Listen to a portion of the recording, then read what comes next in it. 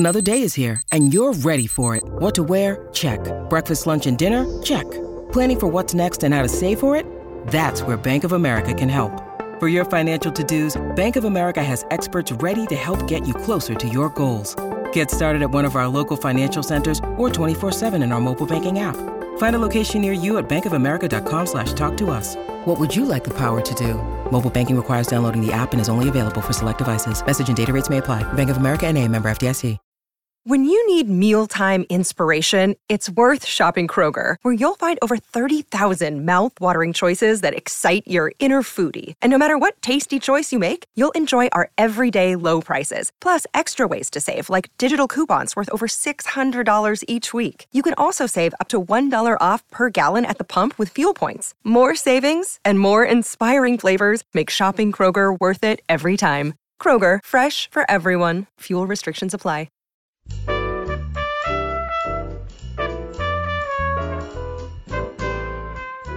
This is Behind the Mic with AudioFile Magazine. Sandy Henschel, a contributor to AudioFile, is with me all week, and we've been getting a lot of interesting books this week, Sandy, so I'm curious what you have to talk to us about today.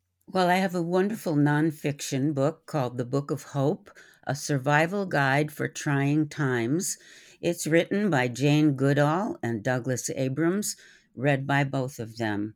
And what's the format of the book? Does he have a chapter? She have a chapter? How does it work? No, it's an interview question and answer format, and which makes it even better for audio because when you listen to them speak, you feel close to them. And as we know, Jane Goodall is a world-famous naturalist, and Douglas Abrams, who you may not know, wrote a book called The Journey to Joy, and he's the founder of something called Idea Architects, a book publishing and media company that works with visionary authors to create a wiser, healthier, and more just world. Among them, Dalai Lama, Desmond Tutu, other Nobel Peace Prize laureates. It's all him asking her questions in search of why she shares her reasons for hope, why she still has hope after all of the terrible things that are happening in the world today. And that's really beautiful with her most familiar voice and familiar focus. She's just delightful. And is that what precipitated the book? Yes, I think so. I think he feels that we're all in need of something to give us something to hold on to in these terrible times with terrorism and racism and global warming and climate change. And all of that is the kind of questions he asks her. But she finds hope in places that maybe we think about but don't find hope in necessarily. For example? She finds hope in the human determination to survive, and she cites World War II and Churchill and the amazing human intellect, how much we can change things to make our situation better. She also finds hope in the resilience of nature, and she does tell one really remarkable story. After 9/11, when they were cleaning out the debris, they found a tree that hadn't been crushed somehow. It was underneath a big concrete slab, but the tree hadn't been crushed. So they saved it and they brought it back to health, and it's there now. Oh, that is a nice story, actually. I know, it's a very nice story. But mostly what the book is about is a call to people of all ages to not just be complacent and say, oh, woe is me, the world is coming to an end, but rather get out there and take action before it's too late. And do something. So it's a book it's a call to action. It is. Perhaps you'd like to hear the clip. I would. Yeah. It's really, what it does is it really talks about her and what a fascinating world she finds. Okay, this is The Book of Hope, A Survival Guide for Trying Times. It's written and read by Jane Goodall and Douglas Abrams. What a fascinating world, the plant kingdom.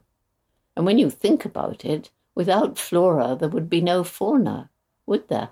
There would be no humans. All animal life ultimately depends on plants, if you think about it. It's a kind of amazing tapestry of life, where each little stitch is held in place by those around it. And we still have so much to learn. We're like babes in the wood when it comes to really understanding nature. We haven't even begun to learn about the myriad forms of life in the soil beneath us.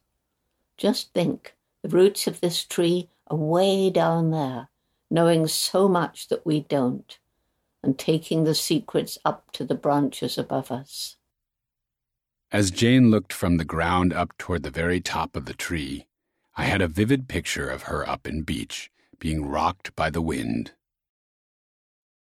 It's interesting. I love her voice, of course, and know it well. And I like his voice, too. I don't like them together. Well, It's too discordant for me. They don't even sound like they're in the same room. I don't think they are. I think this was done on Zoom. Yeah, I don't know. Or one of those platforms. But one of the interesting things I found was that animals can have Of hope, and course. she uses, yes, well, but a lot of people don't think that way. And she uses the example of the cat that winds around your feet because it hopes you will feed it. And the dog the person returning home and how excited the dog gets. I'm just hoping I'm going to see you again. And then there you are. No, I So- absolutely know animals have hope. I have the most hopeful dog in the entire world, who thinks if he stares at Excellent. the stairs long enough, somebody will come and feed him. And that's all he does is he stares like, okay, you're coming now. Okay. Right. It's amazing.